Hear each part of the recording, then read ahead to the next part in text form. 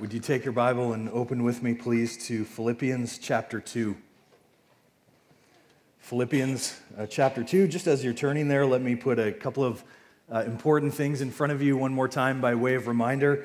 First, as you heard in our announcements just a little bit earlier, our Christmas Eve services are coming up in a few weeks, and we're having 3 services on Christmas Eve beginning at 3 o'clock, 4:30, and 6 o'clock, and we would love for you and your family to join us for one of those services. And I just want to keep in front of you as well as we head into this season that the unsaved people in our lives, for reasons that only God himself knows, are more open at this time of the year, perhaps than any other time of the year, to receiving and accepting an invitation to come to church. And so I'm praying that the Spirit of God would fill us with boldness and courage and with a supernatural love for the unsaved people within our lives, that we would go to them and share the gospel with them and invite them to come to church and join us on Christmas Eve. So just want to keep that in front of you, 3 o'clock, 4:30, and 6 o'clock on Christmas Eve. The second thing for you to know, men particularly, keep in mind that registration for Free Indeed is still open, and Free Indeed, of course, is the men's conference that we as a church have plugged into for a number of years now. We're pretty excited, actually, that for the very first time this year, we get to be a satellite campus for this conference. So we're asking two main things. We're doing this for 2 main reasons. The first reason is because it makes more room at the main site in Oakville for a lot of guys to come who may not have any other option except to go to the Oakville campus for this conference. And so by us coming here, that opens up more room for them there, and we very much want to do that because of the ways that we've seen God use this conference over the past number of years. And the second reason why we're doing it is because it opens a door for us here, for more men in our circles of influence to come and to benefit from what God is doing through this conference. I heard another story just this past week of a guy's life radically changed by the conference just last year. And so we want to make as much room as possible for guys to come and to come here. And so we're encouraging all men from our church to come to this conference on February 1st and 2nd of the new year, and to come here particularly to our satellite campus, and for the reasons that I just mentioned. So if you don't have your tickets yet, I would encourage you to do that today. Don't do it right now, but do it later when you go home and you have a chance. Go and get your tickets. Also, ladies, this is a great Christmas gift idea for the guys in your life who need to be encouraged by the gospel of Jesus Christ. So if you're into like $45 stocking stuffers, this is great. It's a great idea. And so I would really encourage you towards that. You can go to our website and find out more information. Go to freeindeed.ca and see more about that as well. Also, one last thing. Ladies, for you as well, keep in mind the Behold Women's Conference that you saw in the announcements as well. That's coming up at the end of January, and more information going to be rolling out about that conference as well. And guys, another great Christmas gift idea for the ladies in your life who need to be encouraged by the gospel of Jesus Christ. And we saw God use that conference last year in pretty powerful ways for a lot of women in our church, and we're expecting the Lord to do the same thing again this coming year. So keep all of that in mind over the next few weeks. That would be great. All right, Philippians chapter 2 in our Bibles. Follow along with me as I read, beginning at verse 5 and down through to verse 11. Philippians 2, starting at verse 5. The Apostle Paul writes, "Have this mind among yourselves, which is yours in Christ Jesus, who though he was in the form of God, did not count equality with God a thing to be grasped, but emptied himself by taking the form of a servant, being born in the likeness of men. And being found in human form, he humbled himself by becoming obedient to the point of death, even death on a cross. Therefore, God has highly exalted him and bestowed on him the name that is above every name, so that at the name of Jesus every knee should bow in heaven and on earth and under the earth, and every tongue confess that Jesus Christ is Lord, to the glory of God the Father." Wow. Like, this is an amazing passage. Last winter, Stacy and I had the opportunity to go to the Grand Canyon. I think I've told you a little bit about that, shown you some pictures of the trip that we took there. And it was our first time there, and to say that we were overwhelmed would be like the understatement of the year. It was absolutely amazing. When we got to the park, we hopped on one of the shuttle buses that shuttles you around the park and takes you to different lookout places. And once you get to those places, you can get off the bus, walk around a little bit, and take some pictures.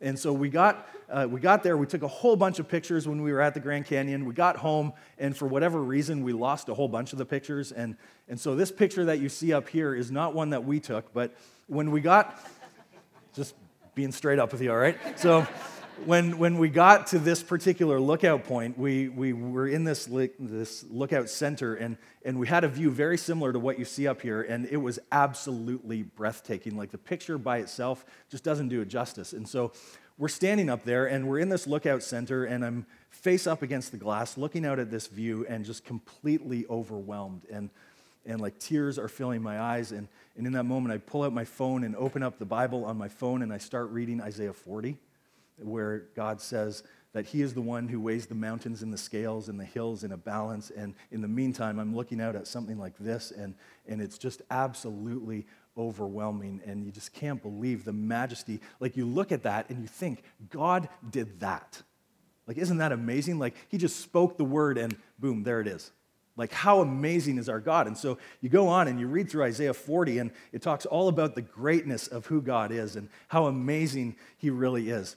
And I mention all of that because this passage that we just read in Philippians 2 is like the Grand Canyon of the New Testament. Like, if the Bible were a mountain range, Philippians 2 would be one of the highest points, maybe the peak of that entire mountain range in all of the New Testament, because what we see packed into these few verses in Philippians 2 is what we call the humiliation of Jesus Christ, meaning the humbling of Jesus Christ, but we also see the exaltation of Jesus Christ. So the humiliation of Jesus Christ, but also the exaltation of Jesus Christ. Essentially, what we see in Philippians 2 is the greatness of our God. So Paul is writing this letter to the church in Philippi to encourage them to persevere in working out their relationship with Jesus Christ, to persevere in their faith within their lives. And though this is a fairly healthy church, there was one obvious conflict between two women in the church that Paul would address later on in chapter 4. And so in light of that, and in light of their relationships with one another within the family of God, he calls them now to pursue a life of humility. Notice what he says in chapter 2 and verse 3. Right before the passage we just read, verse 3, it says, "Do nothing from selfish ambition or conceit, but in humility count others more significant than yourselves. Let each of you look not only to his own interests, but also to the interests of others." So he's encouraging them towards this life of humility. But isn't it true that you don't have to live your life very long to realize that the life of humility is not a life that we naturally go after? Right? Like, we want what we want, when we want it, how we want it, and we want it before anybody else happens to get it. And there are times, by God's grace, where we do see humility within our lives, but that's the problem with humility, right? It's not like you can go to somebody and say, "Wow, did you just see how humble I was?" Like, somebody should write that down. Time for a humility selfie, right? Like, you just can't do that.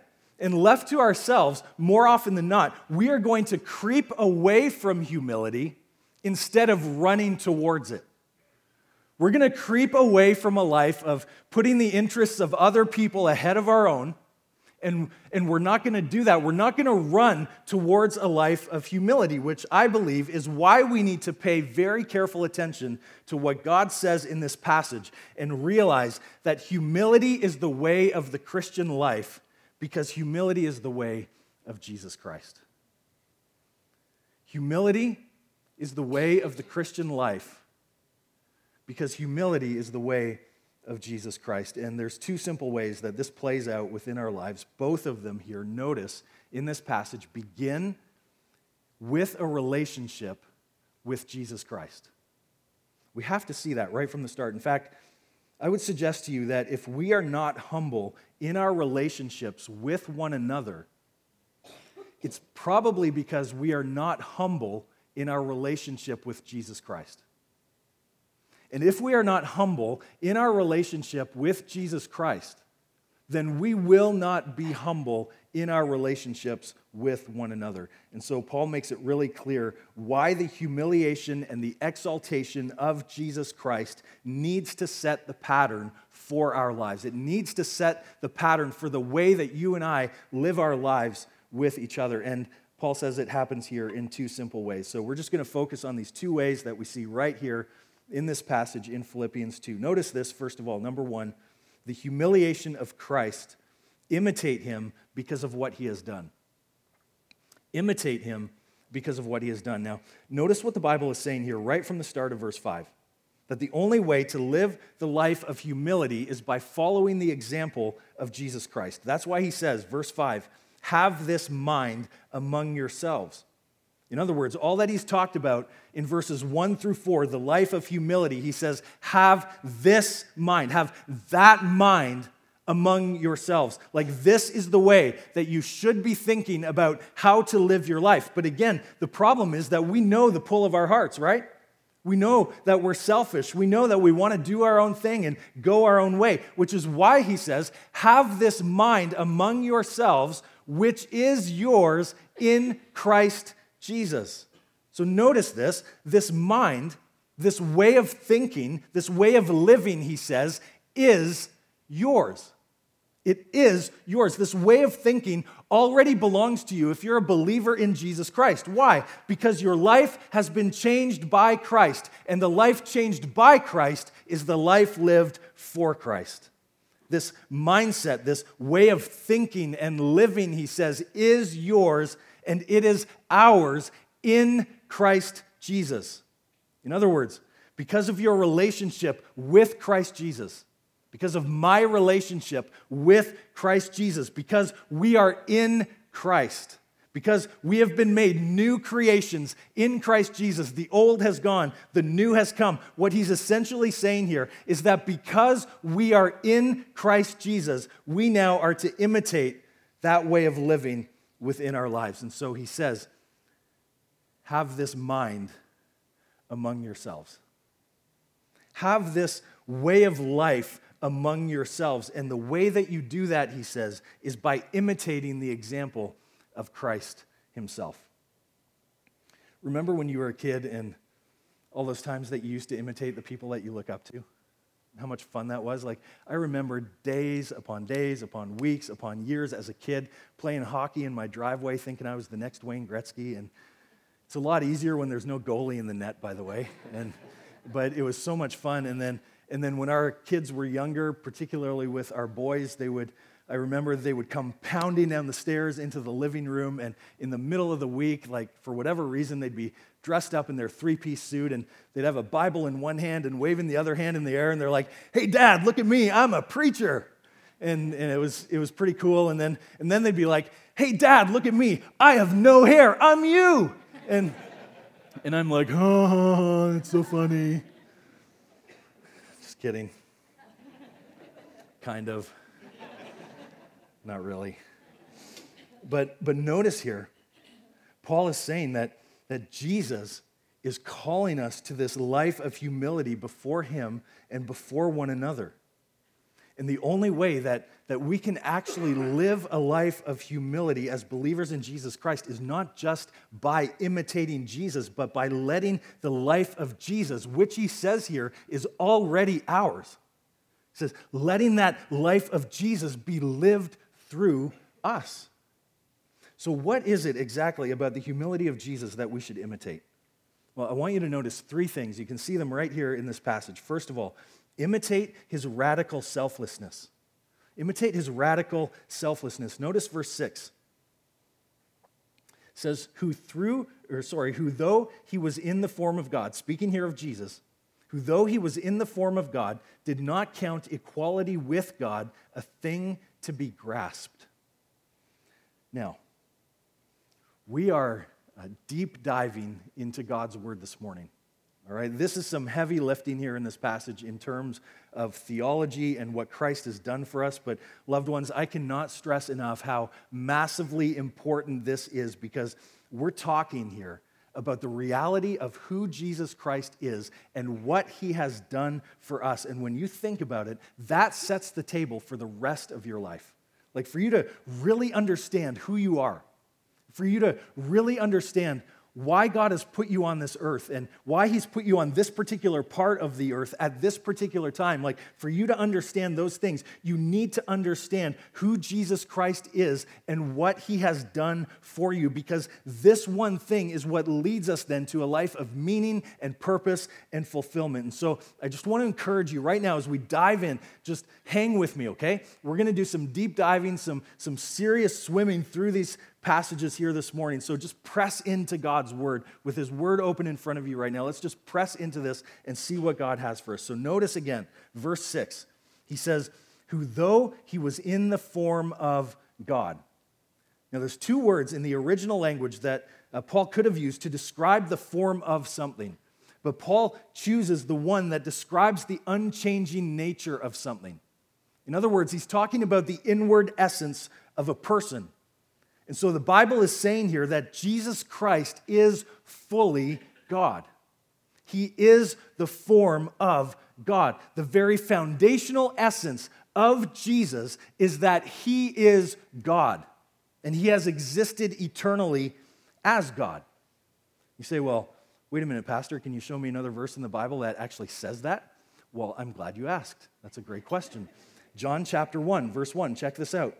John here is speaking about Jesus Christ, and he says, in the beginning was the Word. So the references here to the Word are referring to the person of Jesus Christ. And he says, in the beginning was the Word, and the Word was with God, and the Word was God. He was in the beginning with God. So Jesus Christ has existed eternally as fully God. And in humility, he left heaven to come and save us. And can I just remind you, is that not the glorious message of Christmas? Like, isn't that the good news of what Jesus has done for us? Like just consider this. Jesus did not, quote unquote, begin at Bethlehem. Like, he has existed eternally as God. His earthly life began at Bethlehem. Like, he's born in a manger, in a stable to Mary and Joseph. His earthly life begins there. But prior to that, he has existed eternally as God. Like, it's so important for us to start with that, because for us to really appreciate who Jesus Christ is for us right now, we need to see what he has left behind. We need to see what he has given up in order to show his love for us. And it starts with the fact that Jesus was in the form of God. Notice the next part of verse 6. He says, who did not count equality with God a thing to be grasped. So notice here the radical selflessness of Jesus. He has equality, full equality with God. Equal in every way, Father, Son, Holy Spirit. Jesus is fully God.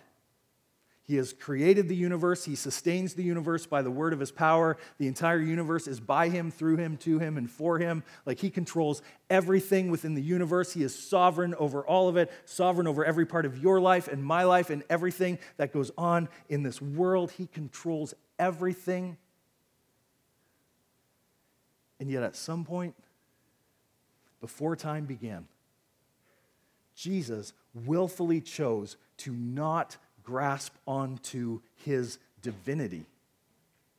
In other words, he chose to not use his divinity to his own advantage or for his own protection. Instead, at some point before time began, it's almost like Jesus said, I'll go. I'll go for them. Like I'll go for everybody sitting in this section right here. And I'll go for everybody sitting in this section right. I'll go. Like, I'll go for the ones that the Father has chosen from before the foundation of the world to be saved. I will go for them.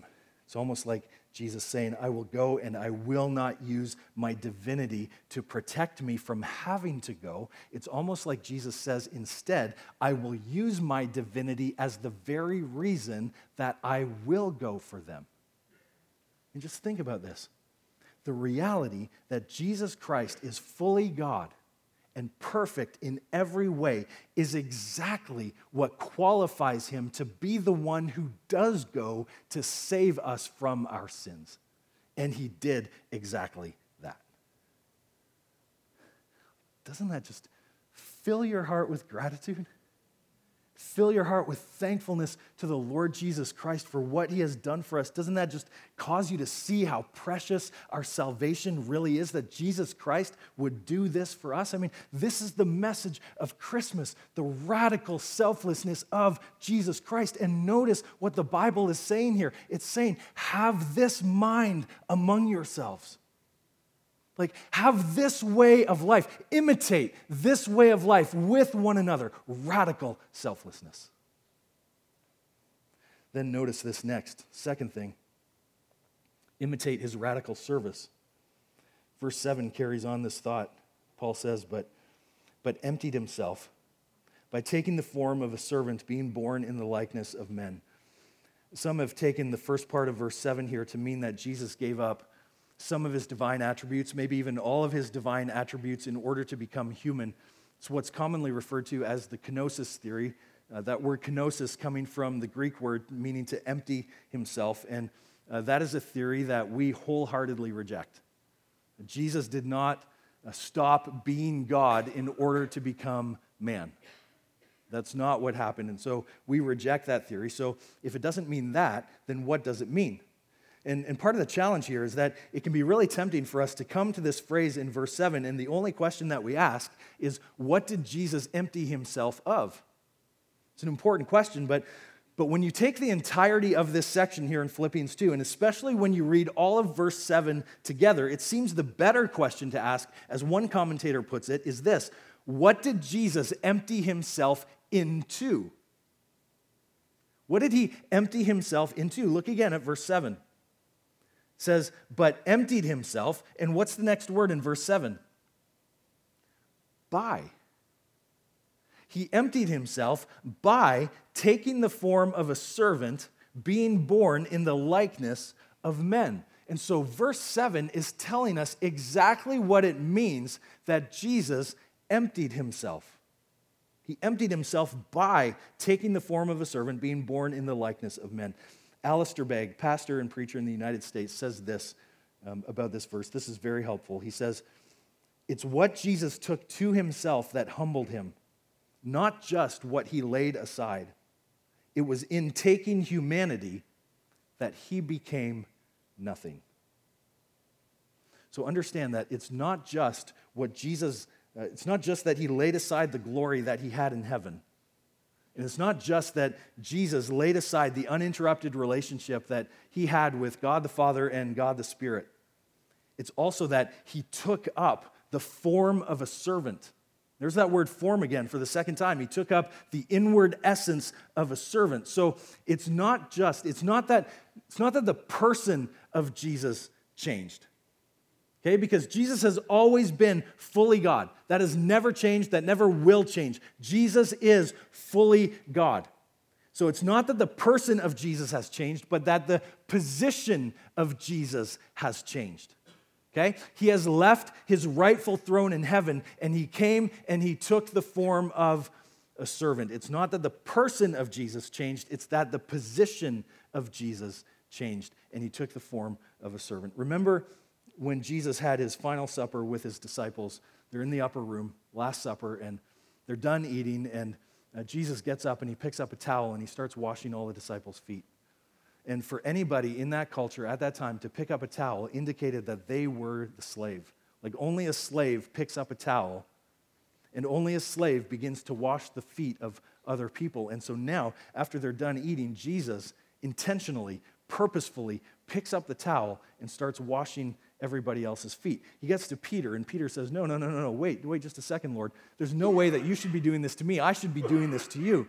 And Jesus looks back at Peter and says, if I don't do this for you, then you have no part of me. In other words, you can't be associated with me. At which point, Peter looks back at Jesus and says, okay, Jesus, not just my feet, then all of me. Like wash all of me because I want to be all in with you. Jesus, in that moment, purposefully, intentionally gets up, picks up the towel, and he takes the form of a servant. And what does the Bible say? It says, have this mind among yourselves. Like imitate this way of life in your life, a life of radical service. So imitate Jesus in his radical selflessness and in his radical service, but then see this as well. Number 3, imitate his radical obedience. It's radical obedience. Notice verse 8. It says, "And being found in human form, he humbled himself by becoming obedient to the point of death, even death on a cross." Now remember, we see this word form again here in verse 8, and there's 2 words that Paul could have used for that word form. He's been using the one word up to this point to describe the inward essence of someone, but now in verse 8, he switches to the other word. And he's describing not so much the inward essence of someone, instead he's describing now the outward appearance of someone.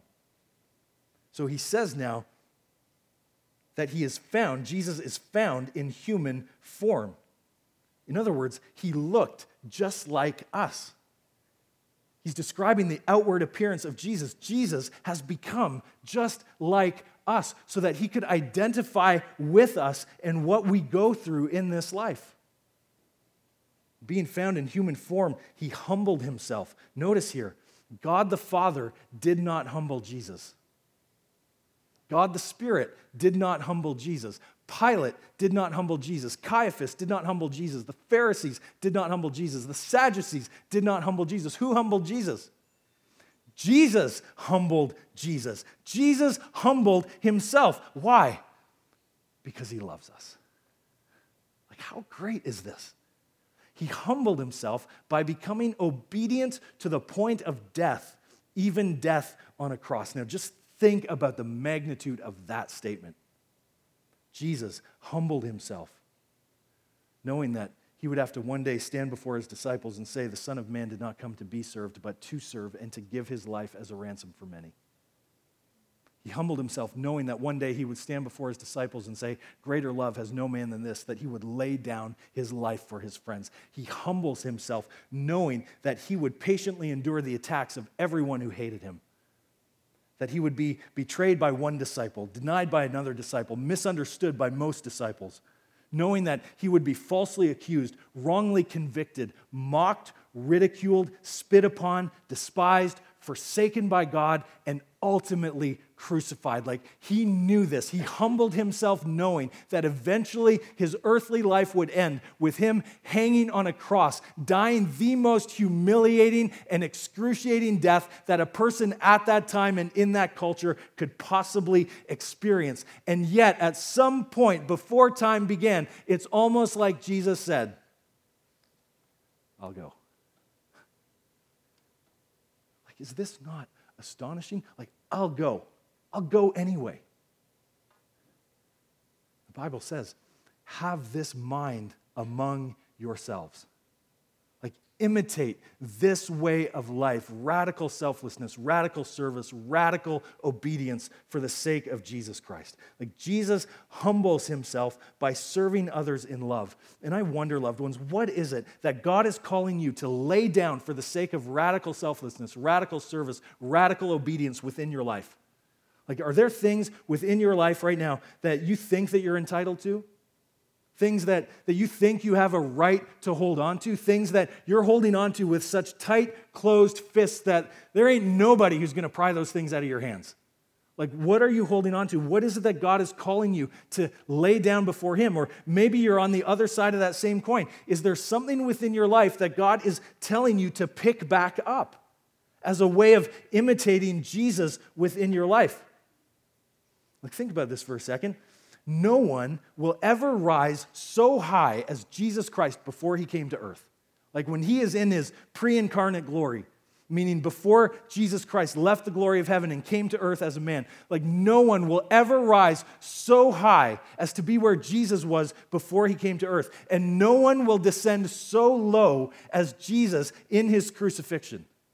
No one will ever reach beyond the humility demonstrated by Jesus Christ. And because of that, there's not a single one of us who can rightfully say, "I deserve better than this."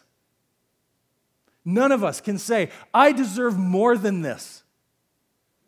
Like, none of us can come back and say, "Who do you think you are to talk to me like that? Who do you think you are to treat me in that way?" And yet, Isn't it true that we live in a world that so frequently and so forcefully challenges us to live exactly that way? Like comes after us, and we hear it over and over and over again in so many different ways, so many different times, coming after us and telling us that we just need to look after ourselves. You deserve more. You deserve better. Like take care of yourself. Do your own thing. Just look after number one. Like just look after yourself in every way that you possibly can. And we see this all over the place. We see this with our relationships. We see it with our finances. We see it with our self-image. I mean, we see it in so many different ways, and yet the Bible is telling us to pursue the life of humility that Jesus lays down before us and says, have this mind among yourselves. Like, imitate this way of life. Imitate this kind of humility, radical selflessness, radical service, radical obedience to God. Imitate Jesus because of what he has done. What makes the gospel such good news is that we don't stop with the humiliation of Christ. The passage brings us now to the second point. You can jot this down. Number 2, the exaltation of Christ. Exalt him because of who he is. Exalt him because of who he is. So you'll notice in verse 9 that we turn a pretty massive corner. And I want you to see here 3 reasons why we must exalt Jesus Christ. Notice this first in verse 9. It says, therefore, God has highly exalted him. So we exalt him because of who he is. And the first reason we do that, we exalt Christ because he is elevated. He is elevated. Verse 9 says, therefore God. Like when you put those 2 words together, you know something special is coming right around the corner, right? In other words, since Jesus Christ perfectly demonstrated the infinite love of God the Father by coming into this world to die in our place and for our sins, the Father now is exalting the Son. Like there's actually no other word in the original language for this word exalted in verse 9, but it's such a powerful word. It means to be super exalted. It's like exalted times infinity. Exalted times eternity. What Paul is trying to describe here is that there is absolutely nothing that compares to the way that the Father is exalting the Son right here, and there never will be anything that compares to it. He is super exalted. Take a look at this diagram up on the screen, and I hope this is helpful in understanding just a little bit, getting a visual in your mind of what has actually taken place in the humiliation and the exaltation of Jesus Christ. And so it starts in the top left corner with the pre-incarnate glory of Jesus Christ, meaning Jesus has eternally existed in glory with the Father and with the Spirit, and that's before he came to earth as a human being. And then the incarnation is where he's born in a manger in Bethlehem to Mary and Joseph. And his earthly life, he lives a perfect, sinless life. And then that perfect, sinless life ends with him dying on a cross, dying a humiliating death in our place and for our sins. But then you notice that we go back up the other side and we see here the exaltation of Jesus Christ.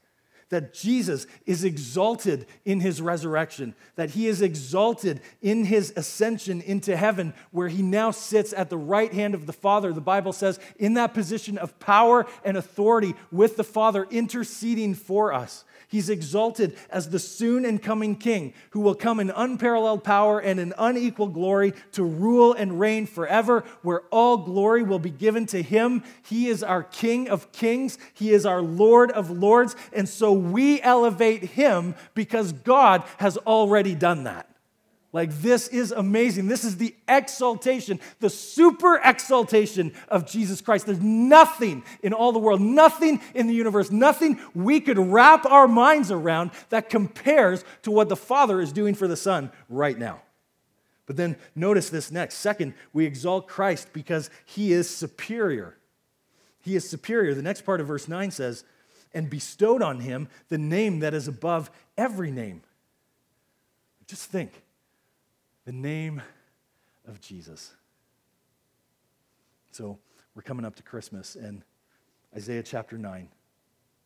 His name shall be called Wonderful Counselor, Mighty God, Everlasting Father, Prince of Peace. I'm doing my own Bible reading right now through the Gospel of John. And through the Gospel of John, Jesus is the bread of life, the light of the world, the door of the sheep, the good shepherd, the resurrection and the life. He is the way, the truth, and the life, and he is the true vine. It's the name of Jesus. But notice what's happening here in verse 9. God is bestowing on him this name. So the Father is giving a name to Jesus, the Son. And as verse 11 will tell us, that name is Lord. So in the Old Testament, the equivalent of that name Lord is Yahweh. So the Father is giving to the Son a name that affirms what is already true about Jesus. Listen to this, Isaiah 45, verse 23. This is God speaking through the prophet Isaiah. And he says this, "By myself I have sworn, from my mouth has gone out in righteousness a word that shall not return.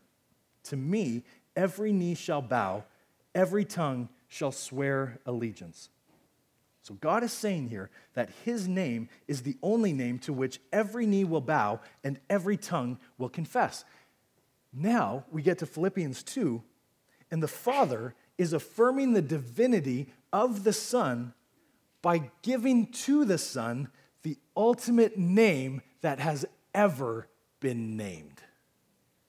And these words from Isaiah 45:23 lead us right into Philippians 2, verse 10, and the third reason that we must exalt Jesus. We exalt Jesus because he's elevated, because he's superior, and then third, notice this, we exalt Christ because he is worthy.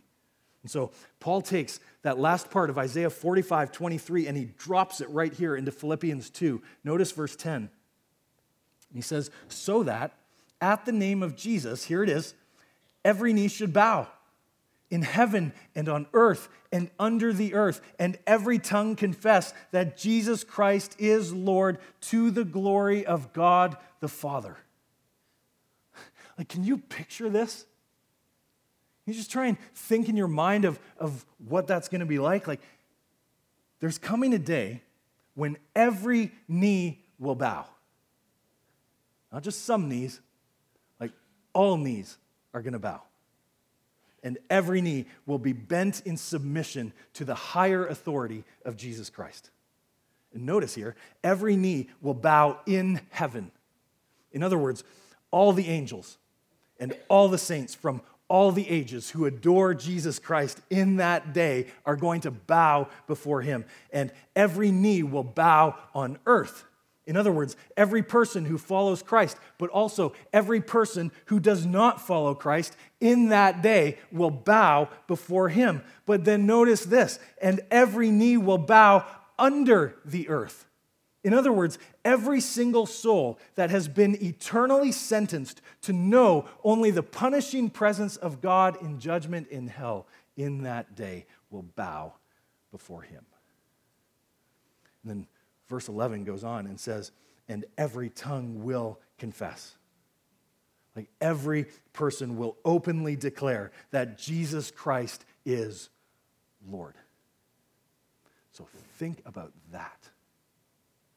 Like, there is coming a day when every president and every prime minister and every ruler, every dictator, every king, every queen, every saint, every sinner, every redeemed, every rebel, every rich, every poor, every man, every woman, every angel, every demon, even Satan himself, every single person who has ever lived will bow the knee and confess that Jesus Christ is Lord.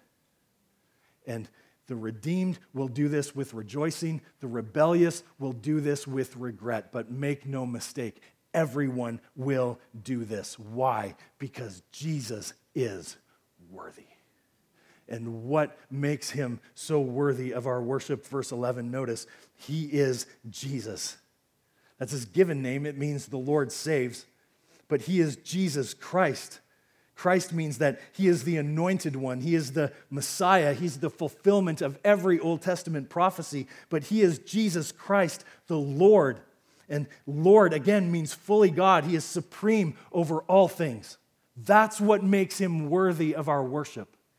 So let's be really clear here that when every knee bows and every tongue confesses that Jesus Christ is Lord, that does not mean that everyone who did not receive Jesus Christ in this life will suddenly be saved at the last moment.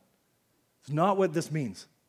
What it does mean is that every person will openly acknowledge that Jesus Christ is supreme, that he is God, that there is no one like him, that he is the only way to salvation, and he alone is worthy of all of our praise. In other words, in that day, when that day comes, there is not a single lick of worship that will be withheld from Jesus Christ because he is worthy. He is glorious. So all of this happens, verse 11, to the glory of God the Father. So the singular purpose of the humiliation and the exaltation of Jesus Christ is to glorify God the Father. We exalt Jesus because he is elevated, he is superior, he is worthy to be praised. And notice what the Bible says here. It says, have this mind among yourselves. Have this mind, like imitate this way of life. Imitate Jesus for what he has done and exalt Jesus for who he is. And understand that in imitating Jesus in your life, that you are exalting Jesus through your life. Like, think about this. When you love God and you love others, you're not only imitating Jesus in your life, but you're exalting Jesus through your life. So we need to understand that the imitation and the exaltation go hand in hand. They're like hand in glove. That when you put the needs of your husband or your wife ahead of your own, you're not just imitating Jesus in your life, you're exalting Jesus through your life. That when we together as a church, when we love and serve one another without showing partiality, we love and serve one another without showing favorites, because that's the way that Christ has loved us.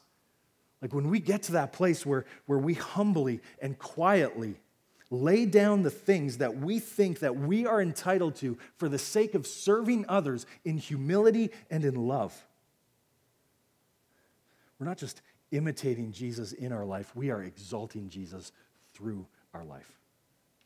See, you got to understand that there's another layer to this element of exalting Jesus as well, because when you get to the place where you grab a hold of what we have just seen here in Philippians 2, what's just been described in this passage, I really hope that we can't help but sing the roof off this place.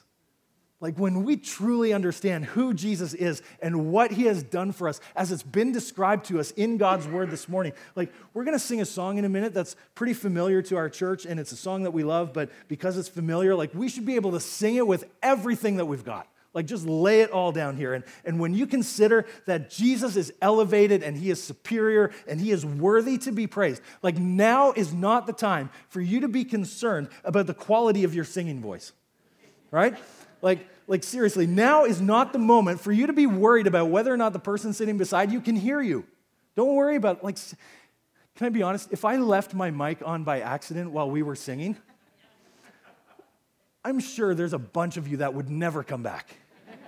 And I wouldn't blame you at all. But fortunately, that's not the point, right? The greater point is that we need to be spurring one another on toward imitating Jesus in our lives and exalting Jesus through our lives, and not just today, not just here in this moment, but every day, all the time. Like radical selflessness, radical service, radical obedience to God, because Jesus is elevated, Jesus is superior, and Jesus is worthy to be praised. And what does the Bible say? Have this mind among yourselves. Imitate this way of life. Have this mind among yourselves. Why? Because it is yours in Christ Jesus.